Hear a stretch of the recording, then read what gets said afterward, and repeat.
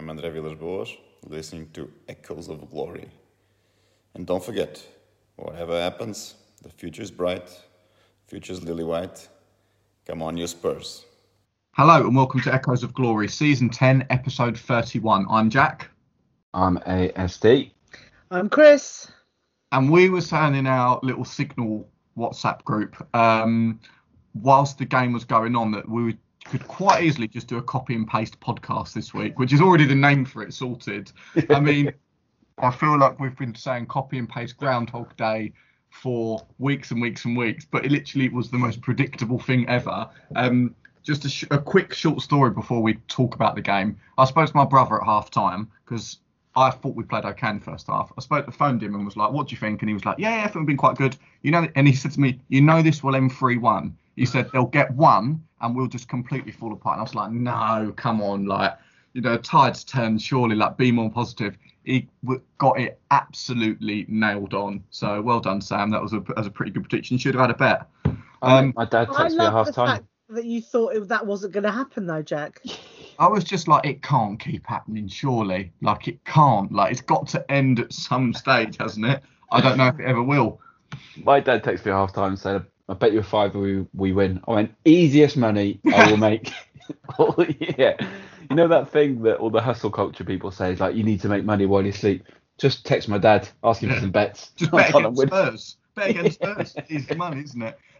Let's talk a little bit. I made 3 observations in the first half that were slightly outside of the specifics that we're going to get into now. One is that Harry Kane obviously can't wait for the barbershops to open. Maybe he needs to cut his hair. Maybe that'll help. The bags under Jose's eyes looked bigger than usual. Mm. And Eric Dyer is and always has been a proper footballer. And I loved when he squared up to whoever it was he squared up to when someone got... Sorry? It was Cavani, wasn't it? When we left one on Rodon and he... Yeah, exactly. Left one on Rodon and Eric Dyer was the first one in there. And I was like, yes, Eric, that's what you want. Yeah, we know that. So let's talk a little bit about the game because it was a bit of a surprise to see Dyer back in the side. I did not expect to see him in there. Aurier came back in as well. But other than that, it's sort of a very similar side that we've been playing for most of the season. I actually thought in the first half we played quite well. I know we didn't create a huge amount, but I thought we were a bit aggressive and niggly, and we were it was that first half for me was like a Jose kind of team. We were aggressive and we were nasty and we were a bit horrible to play against. We got the goal. I know we were a little bit fortunate because they had one disallowed about a minute before. We got the goal, and at half time I was sitting there thinking, we've done all right. I was like, we're 1-0 up. I was like, we've done all right. I was like, there's definitely room for us to grow in the game. And I was thinking, we've got every chance now of, going and getting a massive, massive victory. But for me, where it all turned, and again, I try not to blame just the manager too much because everyone's to blame. But this was a game that we really, really needed to win for top 4 hopes. We really needed to win it. And we struggled in the second half. And at 1-1, Lo Celso went off and Sissoko come on. And sort of as soon as I saw that substitution, I just thought, that's it. We're taking a draw at best now. It's we're not going to be able to keep the ball. And as soon as that substitution happened, it's not Sissoko's fault too much, but you know what you're getting out of Sissoko, and you're not getting ball retention. You're not getting that at all. And as soon as I saw Lo Celso going off, I just thought, all we need to do for 10 minutes is keep hold of the ball. And it comes back to what I've been saying for the last 3-4 months about when we just need to slow the pace of a game down and keep the ball, we cannot do it. And we're so direct. We just didn't have the ball second half whatsoever. And it needed in his prime Michael Carrick in the middle of the park to just put his foot on the ball and just be like, let's just slow everything down. And Lo Celso's got the ability to do that. So I was absolutely baffled at the substitution. And from then on, it did become quite predictable. Mason Greenwood, by the way, what a player. What a player. Was he 18 years old? I mean, you talk about you want subs to come on and impact the game. Gee, I mean, he just, what a player. This is a point that annoys me, though. He is a great player. I'm not taking anything away from him. And United's academy seems to be brilliant at the moment. Obviously, Rashford and Lingard's doing amazingly as well, annoyingly. But every time a team plays us, it's always that are they suddenly playing really well? These players suddenly, the attacking players always play really well. We let them play well. We make them look good. It's not that they're having good performances. We let teams look good. I would love to play against Tottenham. I would let Tottenham go 1-0 up, and then I know we would win. And I think the Jose team is a myth now. Hasn't been that way since 15-16. Since he worked that season when they won the league with Chelsea. Ever since then, there hasn't been a consistent ideology, identification of that team. There hasn't been, and that's a long time ago in football. A long time ago. That team is not a bad team. There are spaces where it could be improved. But you have a look at the West Ham team, which did a fantastic job against Leicester on the weekend. Yeah. I still wouldn't have any of their players over ours. We've got a brilliant team there anymore. And you look at Son, like that broke my heart, that interview. I know, Chris, you shared it. That interview afterwards, we've got 2 dressing rooms. One of them is massive. We've got 2 home dressing rooms. Jose has lost them both. He's the only manager in the league to lose 2 dressing rooms in the same season at the same club. We've got 2 of them. It's all on him.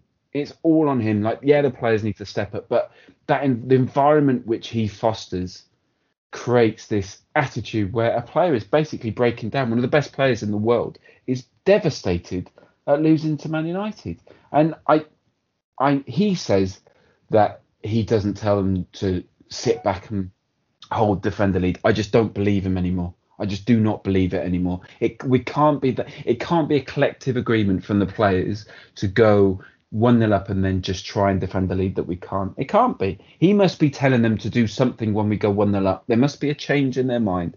And it's heartbreaking to see, because this is a team that should be top 4. There's no reason why they can't be top 4.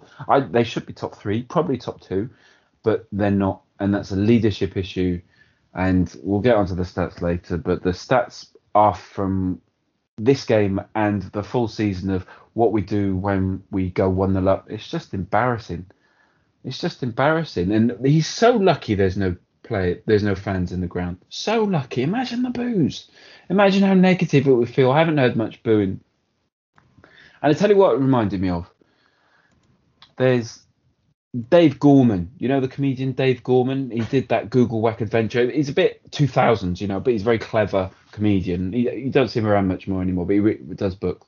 I remember hearing an interview, and I might maybe misremembering it, but I remember him hearing an interview where he was saying he once put out a tweet where he asked people to challenge him, and he would go and do it, games. And so he played Millionaires Monopoly in London. So he went and put thousands of pounds of real money down, and they played it, and it was just what they did. He did a shin kicking competition in Yorkshire. He just, because that's what they do up there. There's not much to do up there. And then he also went back up to Yorkshire because he went to the World Conquer Championships, and it was held in this little village, right? And an old man won it, and Dave Gorman was speaking to the man. He said, "Well done for winning." And it turned out that man had never left his village in his entire life. So Dave Gorman said, "I'm going to take you to New York. You're going to play conkers on the streets of New York, and you're going to see the world." So he goes, has an amazing time, and on the last night in his suite, he's 2 hands on the window, looking out over the lights of New York.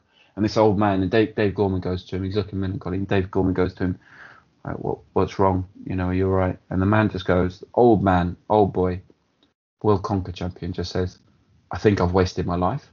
And that hurts me, right? And there's a feeling of regret. I hate the feeling of regret. And right now, you can regret watching Tottenham. You don't get anything from this Tottenham. Like in the 90s, we knew we were bad, and there was always some sort of romance in the AVB era. It was irritating, but it wasn't this heartbreaking, toxic fan base. We'll go on to the racism, I'm sure, but it's just all bad, and you can see that it could be good, and it's a very regretful thing supporting Tottenham at the minute. And I love this club, and there's a bit of me that wants Jose to do well because he's the manager of this club that I love. I love the badge, I love the colours, I love the fans, I love you two, I love it. But it's a very difficult thing to love right now. It's a really difficult thing because it feels like there's a very obvious problem that is not being addressed, because it's a pet project for ENIC and Levy in a way that we've never seen before. We've never seen him make it's almost an irrational decision right now, and that's a very, very painful thing. And it's heartbreaking. It's really heartbreaking, and it's tearing the fan base apart as well. I'm going to stop talking. Although, yeah, they have gone very quiet today. Yeah, they have gone quiet. I got one email. And considering, but there's been nothing on social media, and considering it's been it's season ticket renewal day, I think they've tweeted once today. Wasn't that them? All the players playing basketball or something? I saw something today. Oh, I must have missed that. Maybe I was looking on the wrong thing.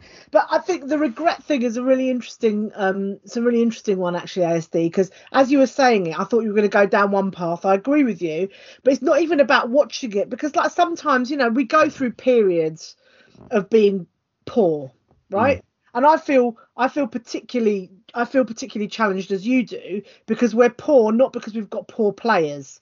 We've made investment. We've got players that are the envy of many other clubs, right? And we're just not utilising them, which is an absolute travesty. But the regret for me is I've got a big regret as well, precisely because of those players.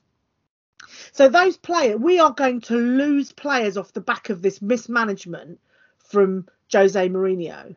They're never going to come back,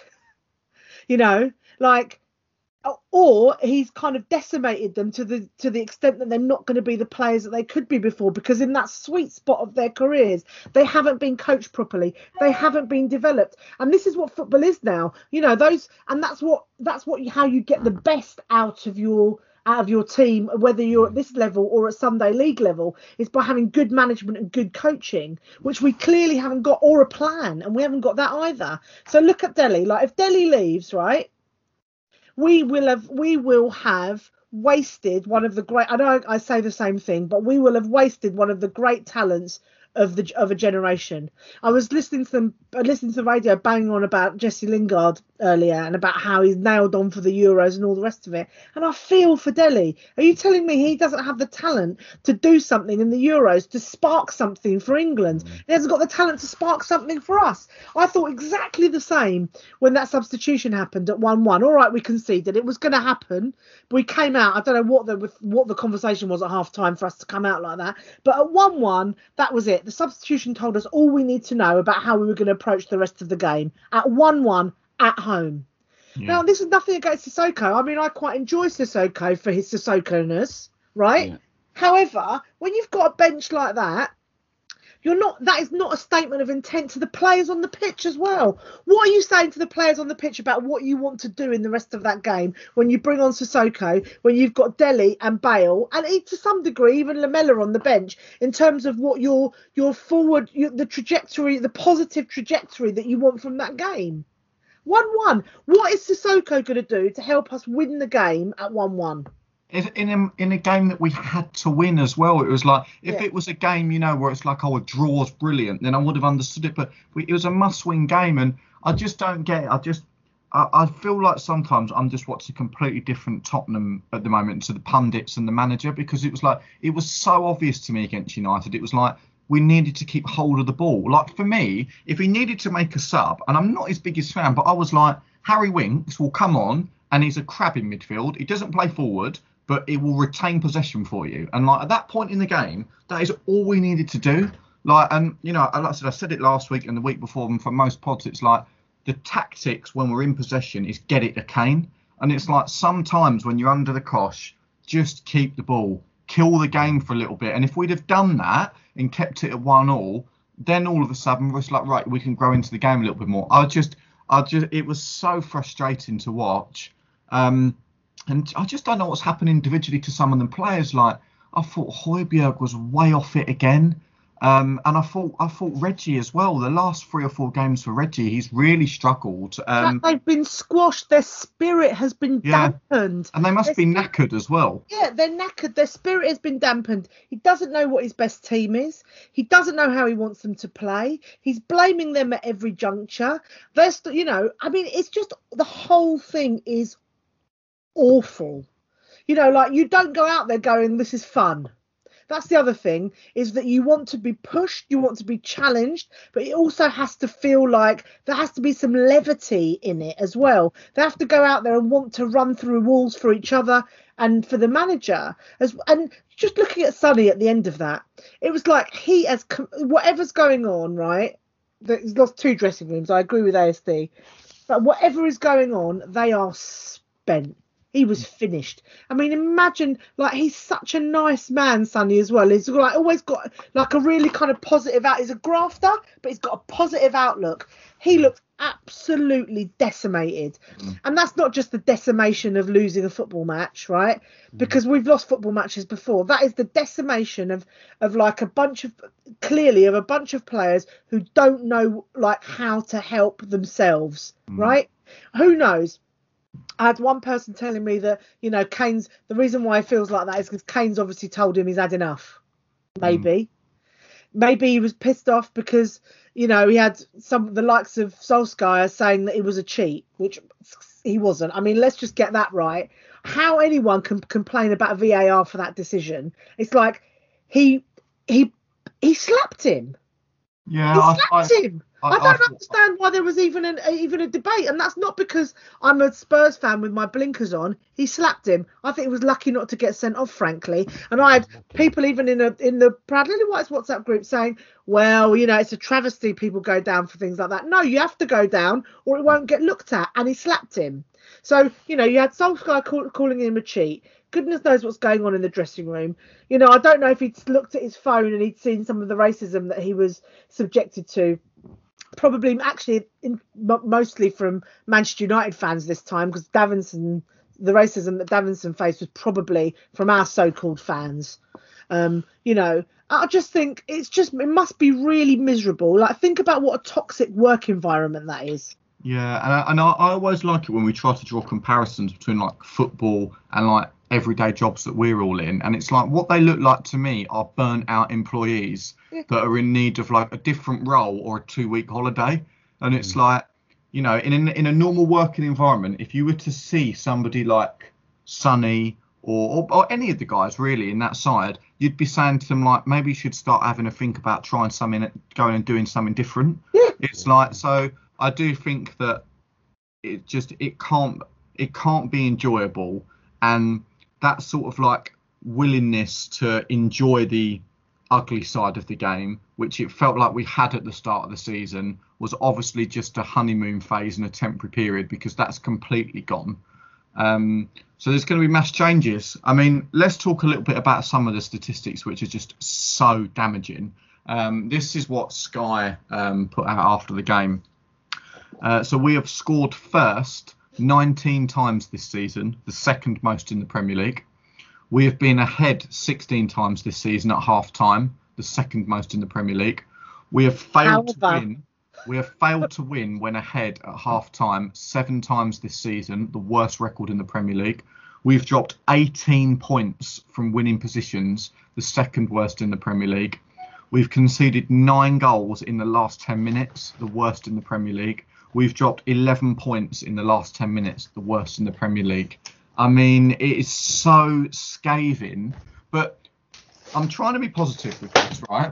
And you're probably going to laugh at me, but it's a game. Football is such a strange sport, right? And I can't see any way we turn this around unless we give Jose 300 million quid to say go and buy a new squad, and that's never going to happen. But it's like, even if you'd have just like 11 points in the last 10 minutes, even if you sort of cling hold or get back like another 6 of them, all of a sudden you're in the top 4. It's so baffling that it is a game of such fine margins. We don't deserve to be there, by the way, but it's a game of such fine margins, isn't it? That stuff like that is the difference. Like 18 points drop from winning positions. Point, though. It's exactly what we've been saying, is that the team is good enough, right? It's shown that. It's a funny season anyway, but the team is good enough, but we go and drop 11 points in the last 10 minutes. And so that's exactly the point. Is like, we're good enough. We just, for some reason, that there's some kind of there's either a sort of a block, or we're doing the thing that we can't do, which is trying to hold on to a game at the end of it. And I think as well that Jose was brought in because the belief was that this group of players and this squad is good enough. It can get to the finish line, but just can't quite get over it.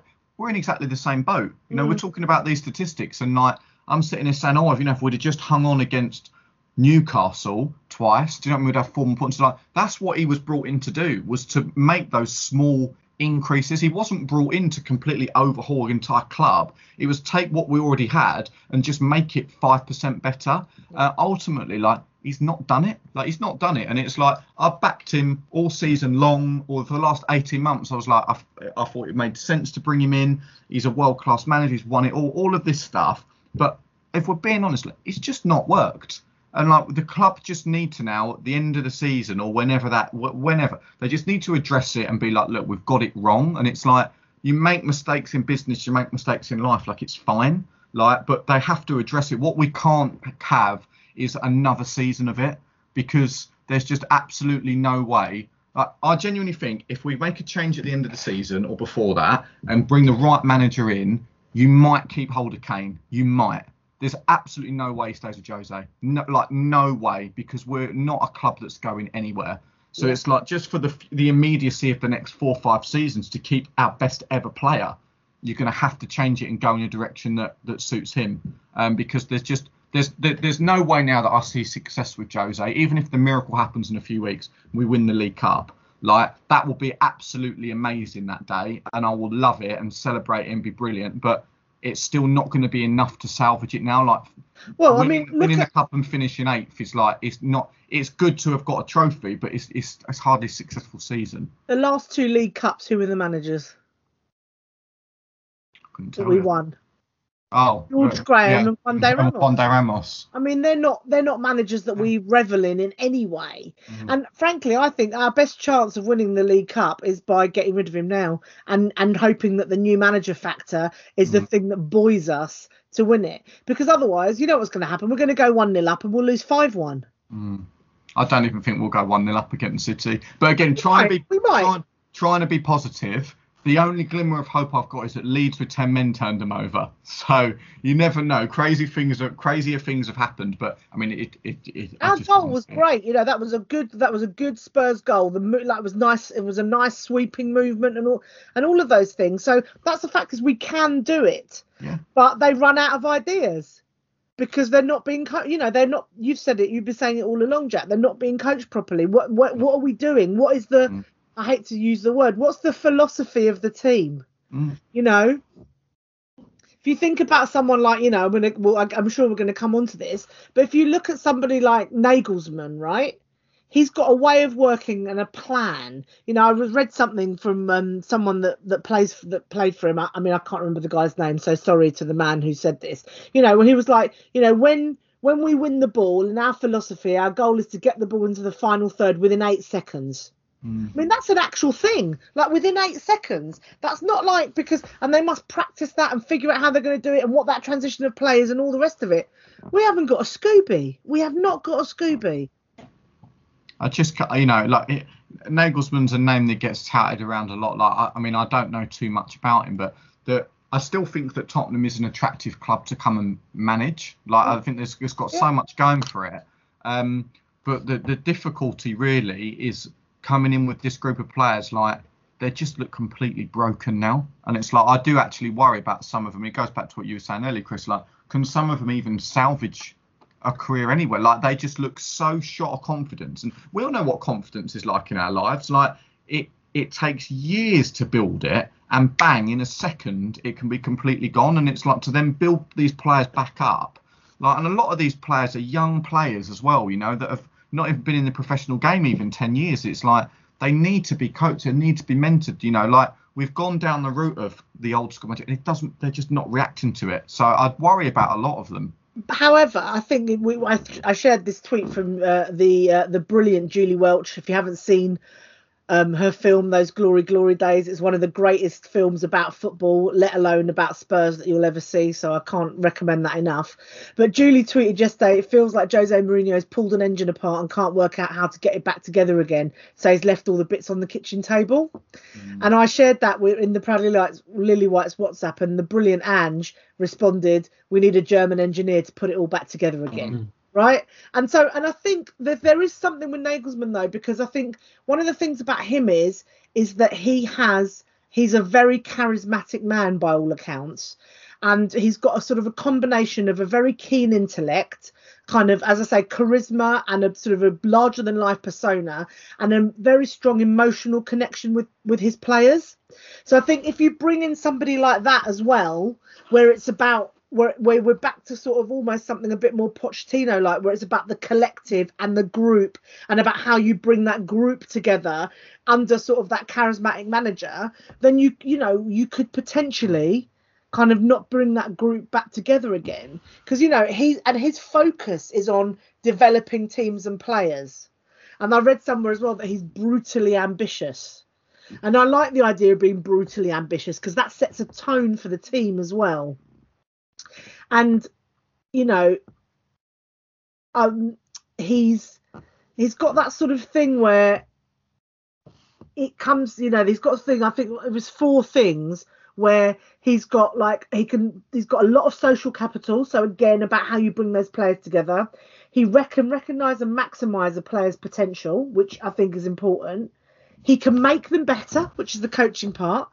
And he can effectively intervene during games. That's what we've seen. I mean, if you look at that Leipzig team and the talent on display, it's nowhere near what we've got. And look what he managed to achieve with them because of those 4 things.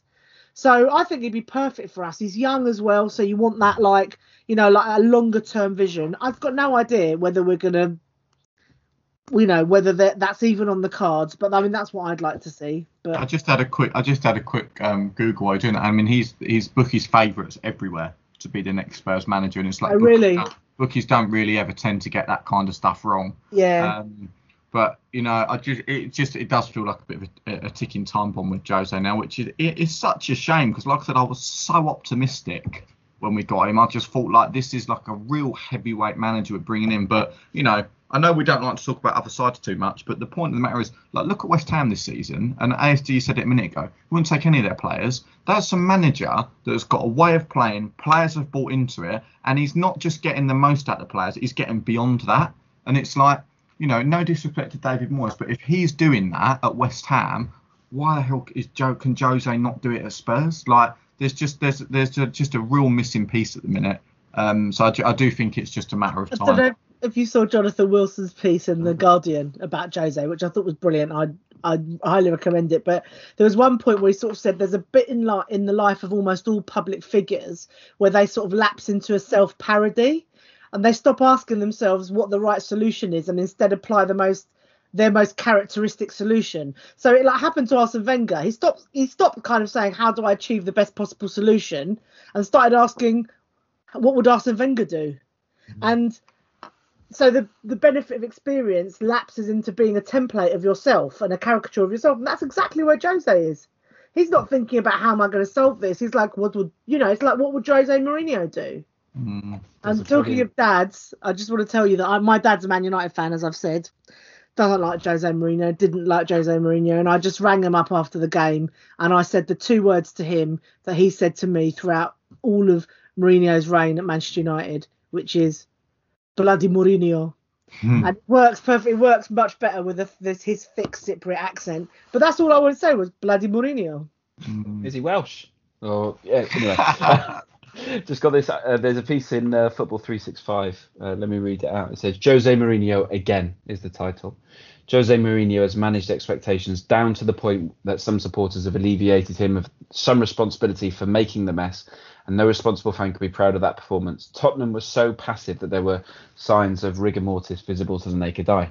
It is a message that needs repeating because plenty disagree with it. This is not a bad group of players. It is not an ideal squad, of course, but then nor are others. Most of this squad have succeeded here or elsewhere. The squad was also good enough to initially keep pace with the leaders. They have not all suddenly and simultaneously lost their ability, but all of those players succeeded outside of a toxic environment and within a consistent system that helped them flourish. They are a group devoid of confidence, made miserable by their habitat, and the responsibility for that lies with the manager. If 1 or 2 key players were in abject form, it would be on them. If every member of the squad is, it suggests that the system itself is broken. Mourinho's man management has not worked. His consistent tinkering personnel has not worked. His siege mentality has not worked. Nothing has. That was written in December 2018, was Mourinho was manager of Man United. Like, look at that. That was 3 years ago. Well, 2.5 years ago, and nothing's changed. Same coach, different players. And it's like, if you also like, just on a direct Spurs Man United comparison, the spine of the Man United team is Lindelof, Maguire, Fred, and McTominay against us. Do you know what I mean? It's like it's hardly a team that I looked at on paper and thought, "Cool, you know, we're going to be in real trouble." I don't think United are that great, if I'm totally honest. And like that spine kept Højbjerg, Ndombele, Kane, Son out the game, and you just think like, how does that happen? Like, we beat United 6-1 about 7 months ago. Like, it's absolutely baffling. Can I just say, it also totally deprived us of the fun of watching Sonny, Kane, Dele, and Bale together. Oh yeah, and Ndombele, I love him. He's fast becoming one of my favourite ever players. I thought he played really well again. I thought he played really well again. Such a talented young man. I mean, he is so young. He has got the world at his feet, and it just needs to be something to click. Might be a new manager, might be building a team around him, but he could be one of the best players in Europe. I'm so excited to see him. You know, it'll be Oliver Skip coming into the team and just anchoring the midfield behind him to let him go and do the championship. Stuff. I think he'd be a great championship player. I think we'll win the championship next year. Playoffs at least, I think. That's the minimum. Right. Let's do a little preview of Everton because the games come thick and fast. We've got them Friday night. This is another huge game. Do you know what I mean? I can't see us getting top four, but I mean, if we're beaten by Everton, then it absolutely is curtains. They beat us opening day of the season 1-0. They beat us in the FA Cup 5-4, didn't they, in that crazy game? I've always felt like with Everton that they're a team that I don't worry too much about when we play them. Do you know what I mean? It's like they're a nice team. They've just felt to me in recent years like a team that we're just better than in every department. But I can't see anything other than an Everton win Friday night, really. I would be absolutely shell-shocked if we got anything out of that game, which just says exactly where we are. What do you both think about it? I thoroughly enjoyed the Everton game where we beat them 6-4 or whatever it was, and Poch said that was his anniversary present to his wife. I quite like that. Mm-hmm. My missus is an Evertonian, so that's always fun, although she's not really that interested. She's used to go quite a lot in the early 2000s, so now she just sees how sad I get, so she might feel sorry for me and not rub it in too much. Listen, I think precisely because we're not expecting it, because they're just decent, etc., we might kind of nick something. I looked at the table earlier. They're only 2 points behind us, but they've got 2 games in hand. Yeah. So they are likely to finish ahead of us, I would imagine, this season. I am worried about Gylfi because our former players always score against us. I don't know. I think I'd be surprised if I'd be surprised if we won. I wouldn't be that surprised if we eked out a bit of a boring 1-1 or something. Yeah. It would late an equaliser. Yeah. I love Everton. I love their fans. Whenever they come, we always say it. They only ever sing about their club. I mean, they're used to gobby next door neighbours who've seen some success. And they're just a good proper team. Best ground in the league now that White Hart Lane's gone. Such a great away day. Everton it's cracking, Everton. And I love them. They went out and got a proper manager, and they've got a striker who's doing the rounds. And if you search for Tom Davis and Calvert-Lewin fashion show, they love going to fashion shows, and their gear is amazing. What they wear, I just love that. I love just seeing rich kids, not rich kids, but these kids who are rich just going off and making mistakes and having a great time. I don't think we're going to win. I think they're better than us, and I'm all right with it. I'm very at peace now. Supporting Tottenham gives you this great stoicism. It's like we are Marcus Aurelius. This is what stoicism was built for, and I'm very good at observing my emotions now from Tottenham, because otherwise I'd be a wreck. Oh, I tell you what, I can't overestimate how right ASD is for Googling Calvert-Lewin and Tom Davis in Fashion Week. That's the one. Right now, and Tom Davis has got some incredible purple boots on, maybe, and there's some really good coats and some excellent flared trousers. I mean, they look aces. Good, right? So yeah, it's great. I love it. Yep. I reckon we'll win though. I reckon we'll get a 2-0. You're backing a clean sheet, Christ. I'm backing a Bale goal. I'm backing changes. I'm backing Toby coming back in, because you never know what's going to happen unless we go 1-0 up. That's it. And I still love this club. A side question, ASD. How happy will you be in terms of your whole time watching football and sport? How happy would you be if the League Cup final is Man City 0, Spurs 3, and the goal scorers are Davis, Rodon. And Bale? Oh my God! How happy versus Wales beating Belgium in that game in the Euros? Where would that rank? Like all the Welsh boys scoring and us winning the cup. I'm very consistent with this. It's not a proper cup. It would be very difficult to come close to Wales Belgium, right? That the only thing that comes close is Mora and Madrid and the winning that final, because there's so much emotion that would make my season though. It would make everything okay, Mourinho side, but for Spurs side, I love Joe Rodon.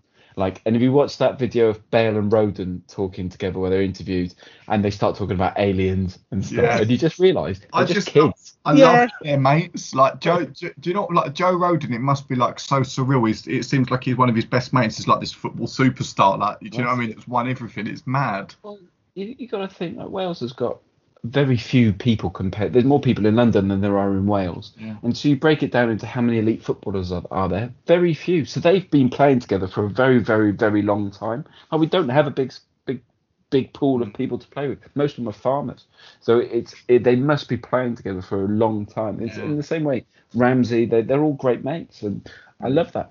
I love it. But if we manage him correctly, so this is back to what we were saying earlier, he could be a real player for us for a number of years to come. Him and Tanganga, to make up half of that back four. 100%.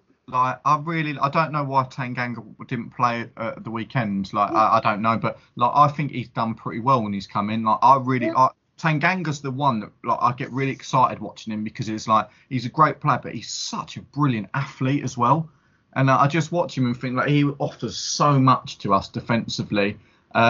That you just, if only we had an experienced 31, 32-year-old international centre-back at the club, that could sort of slot in between. On paper, you just think, how is that not happening? But I don't know. And a club legend coaching them on how to defend and how to read the ground, We haven't exactly been defensive superstars since Ledley came in, and he is effective. This is his first job, so that might be something to look at. But I will never criticise Ledley. I'm not criticising Sir Ledley. I'm a bit. I would say that's more. I mean, maybe I'm just being paranoid. This is my Jose paranoia. It's you put Ledley in there so you can hide behind him. Yeah, it's true. Do you know what I mean? It's I'm not. Again, that's something that comes up in the Proud Lily Whites chat. Is oh well, we haven't been very good defensively since Ledley came in. I'm sorry, I'm not having Ledley. If you're that coach, what you do is you're doing the work from the manager, the person, whatever you want to call, whatever Jose's title is. You're doing that work that person sort of disseminates. It comes from there. I do love how much you call out the Proud Lily Whites group on here, and they can't defend themselves. We know as soon as we stop recording, Chris's chat on WhatsApp, I'm so sorry, I didn't mean any of what I said. No, I mean it's not everyone, but I'm saying it's a really I know. It's a great but it's a really good sort of microcosm of the conversations. And some people are it's and it's just I'm not sure it is Ledley. I'm not sure you can say it's down to Ledley actually. And what you don't want is for him to be put off coaching forever because he's had a terrible first experience again. It was a flippant remark from me. And not on the racism. Awful. If you just search it, it's awful. And it's horrendous. It comes from Man United fans, and there's Man United fans all over the world, and there's some countries where racism is acceptable, and so they don't know any better. I mean, I saw a perfect one from a guy who seems to be somewhere, definitely in the UK. Yeah. And there he was saying all sorts of terrible things. The platforms are not going to make a change because it makes them more money because people will be on there, so it's not going to change there. The teams.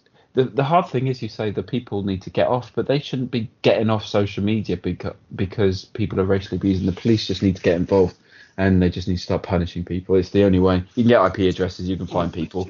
There's just no consequences for these people that Yeah. go on and do it, and it's like people just feel like they can go on and do that, and it's like that's no problem. Like that, nothing will get back to me. It's just shocking. It's absolute. It's like the fact that there are still people that think that that's okay to do is one thing, but the fact that then there's no consequences, it's awful. Like honestly, like what is this world that we're living in at the moment? There are occasional consequences, though, to be fair, because this guy that I was just talking about, he deleted his Twitter account pretty smartish because he realised what was going on. But people had already found him on Facebook, screenshotted loads of his Facebook profile, and you've got a full name and probably where they work. And actually, for something like that, and good. Yeah, but the good. thing for me is, I think this thing about getting people to ID themselves before they join Twitter or whatever. I mean, I saw it was Adam Crafton, I think, in The Athletic. He was saying, and I agree with. I think this is a really important point. It works for Premier League footballers, but not for everyone. So if you're like in a country where free speech is limited and stuff, and you need to be able to organise or whatever, you cannot suddenly start saying that's what we need to ID people. So, but I think part of the solution is like an ASD is right. Social media companies aren't necessarily going to, it's literally their business model. So you need better government regulation, right? Yes. They do need to do some stuff around using AI. Social media companies, they can do that. But also, all of our structures need to change. We need to fix our justice system. We need to fix the culture that enables this racism to flourish. Yeah. You need to sort out the education system. You need to provide education here.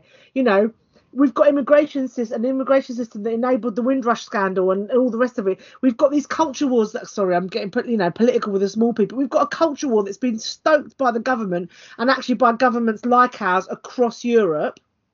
And the media is controlled dominated, disseminated by cisgendered heterosexual white men, and so it continues. So all of those things together, I'm not surprised that we're here. The only positive, the only kind of solace that I take is that it's definitely not all of us, and actually the majority of football fans and that's not how we operate. However, there are enough people for that to be a damaging environment for people to work in, and a danger, like an environment that is not fun for people to work in, or an environment for people to thrive on. And so that's why we have to do something about it. For sure.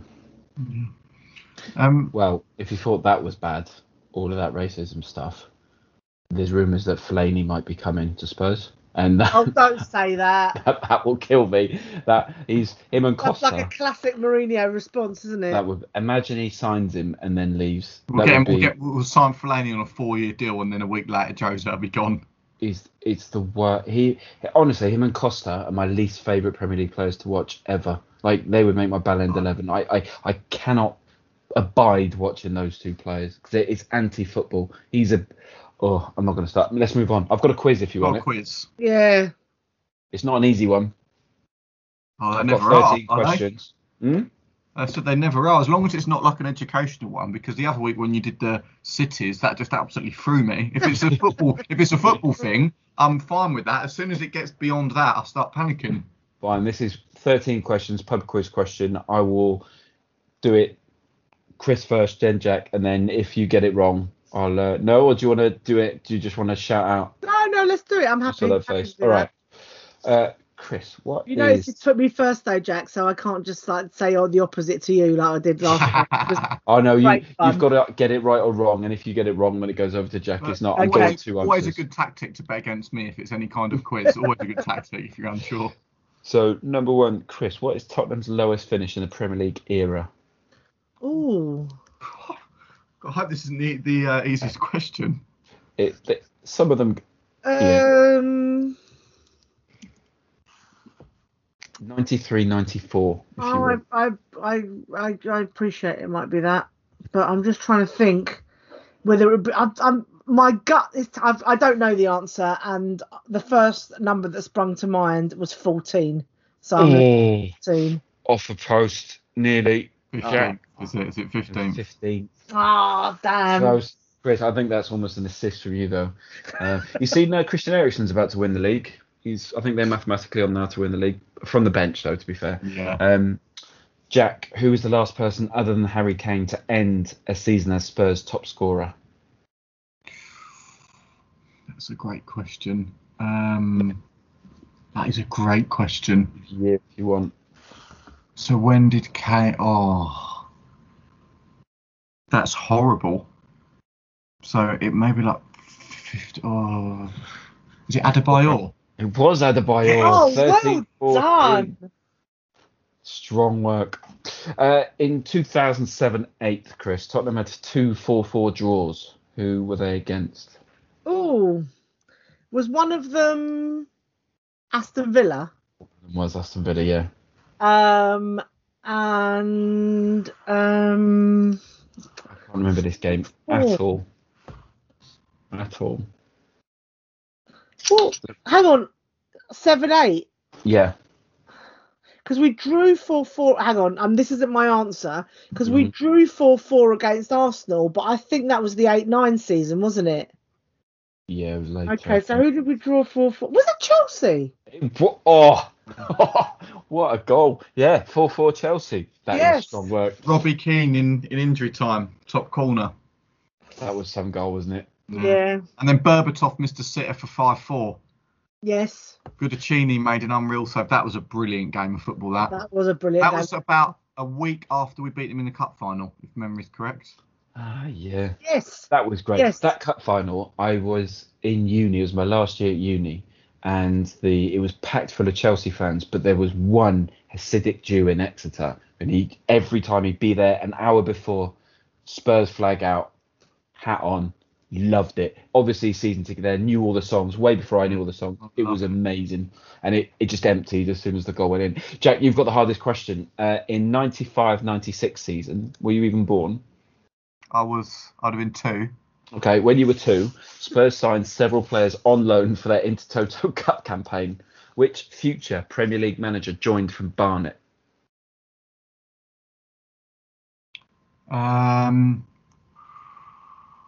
My gut is this like a weird one and he only ever played one game for us or something strange like that. Not like Alan Pardew. How the fuck? Yeah, Alan Is Pardew. Wow! I didn't know that. Well done. That is unbelievable. Well done, Jack.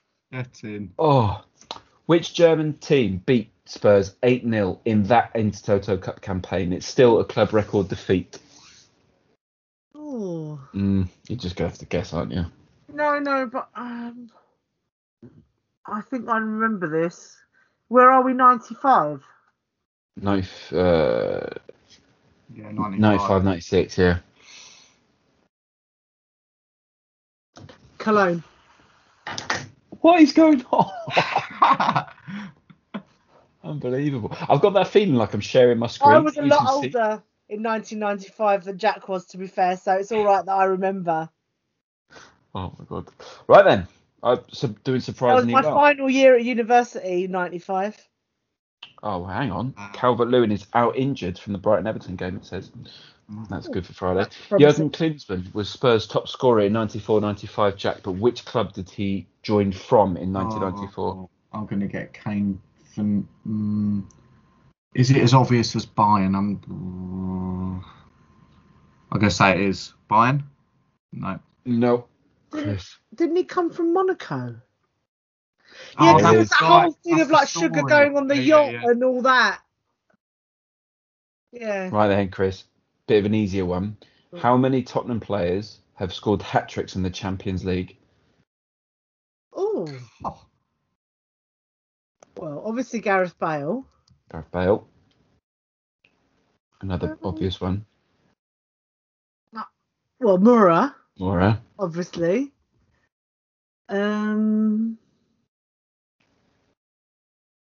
I mean, I want to say Harry Kane, but he must have done, right? Did against that Russian team, didn't he? Do you remember? Yeah. Played, didn't he? Yeah. And that's it. Oh, Is that it? Okay, That's great. it. Great. sorry. Yeah, Bale, Kane, Lucas Moura. I was going to go for Van der Vaart, but he must have got a brace a couple of times. I thought I remembered him against FC 20. Maybe he got two. Oh no, didn't he get two and miss a penalty or something like that? I remember him having a really busy game. Anyway, I digress. In 2000, Spurs paid 700 grand to sign two talented youngsters from Peterborough. Who were they? Oh yes. Simon Davis and Matty Everington.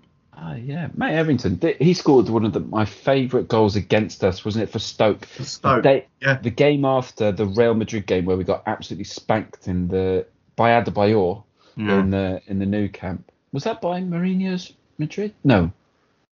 Anyway, it was by Mourinho's, and it was 3-2 at half time because Crouch got sent off, didn't he, in against Real Madrid, and he came on, might have even scored a hat trick, and he went to the crowd and was quite angry at himself.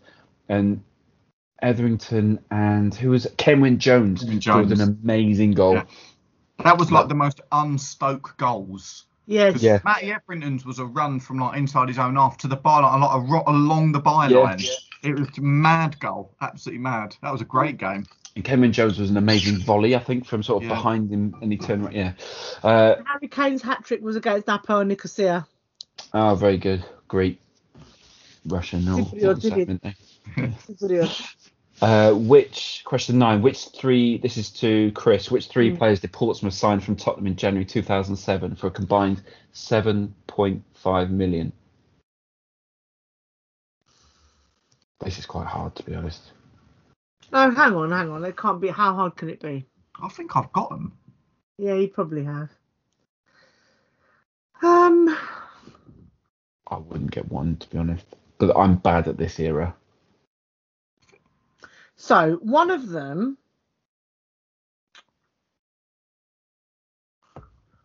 Sean Davis. Yeah, Sean Davis. Because this was when Redknapp. It was Redknapp that took them all there, wasn't it? Probably. Cranchart is not one. Sean Davis. Yes, because of course I remember thinking this at the time because I always used to say we were delighted when we finally had the midfield pairing that was better than anything that had Jamie Redknapp in it, and that was Sean Davis and Pedro Mendes. Yeah. So Mendes went to Portsmouth as well, didn't he? Did. Good looking boy. And then one more little French fella. No, Pamero. That should have been what people said when we were going to sign him. No. No. God, he was bad. He seemed nice though. He was just one of them guys that he seemed like he'd be so lovely, but he was just terrible at football. It was just so bad. Do you remember when Jermaine Jenas was trying to sign for QPR and the door was locked and he was trying to get in his leather jacket? There, yeah. Oh, that was heartbreaking, that one. Jack, 2 South Africans have played Premier League minutes for Tottenham. Who are they? Oh, yes. And there's one wrong answer. Yeah, Pinar's definitely right. I think Kamalu. I don't think he's ever actually played minutes. Correct. Bongani Khumalo never played a league minutes for us. Then that must have meant there was another South African player at some point, which in recent years has there been a player like that? Oh, it might be going back to like early 2000s. You remember him. You remember him. He was a great hope. The second half of his last name is the same as the second half of the name of the instrument that was everywhere during the World Cup. Yeah, great clue, AFC. Great clue. Mabizela. Yeah. Obviously, it was well done. I do remember him. God, I mean, we haven't been blessed with good South Africans at Spurs, have we? Not yet. But soon, hopefully. I don't know why, hopefully. That's one good players at Tottenham. It's good players, yeah. Yeah. Chris, which 3 Spurs players were in England's 1998 World Cup squad? Oh. This was Darren Anderton. Yeah, this was my first proper tournament, I think. That was really on. Darren Anderton. Who else was there from our team? Is it? Teddy Sheringham? No. Oh, I'm thinking 96, aren't I? Was Ledley there? No. Maybe he who shall not be named. Judas was there. Oh yeah, of course. And Ian Walker. No. Oh, forget it. One of a few United, well, sort of. One more. Would have been like Celez. Celez. Is it? Okay. Celez Ferdinand. Last round of questions for each of you. So who was it? Jack. Former Spurs striker Ronnie Rosenthal was the first player from his country to play in the Premier League. What country was that? This Is it Israel? Very good. one of the best ever songs was around Ronnie. Do you remember this? I said, Ronnie, you're gonna be the one that saves me. And after all, Ronnie Rosenthal. Probably sung more by opposition teams because they wanted him to start. No. Yeah. The miss is the Ronnie Rosenthal miss is incredible. My dad always says though that his hat trick against Southampton in the cup, one of the best hat tricks he's seen. I love your dad so much. He's one of my favourite people. We've got to get him back on. And Chris, I think this is the last one for you. Which goalkeeper who was at Tottenham at the time was on the cover of FIFA 95?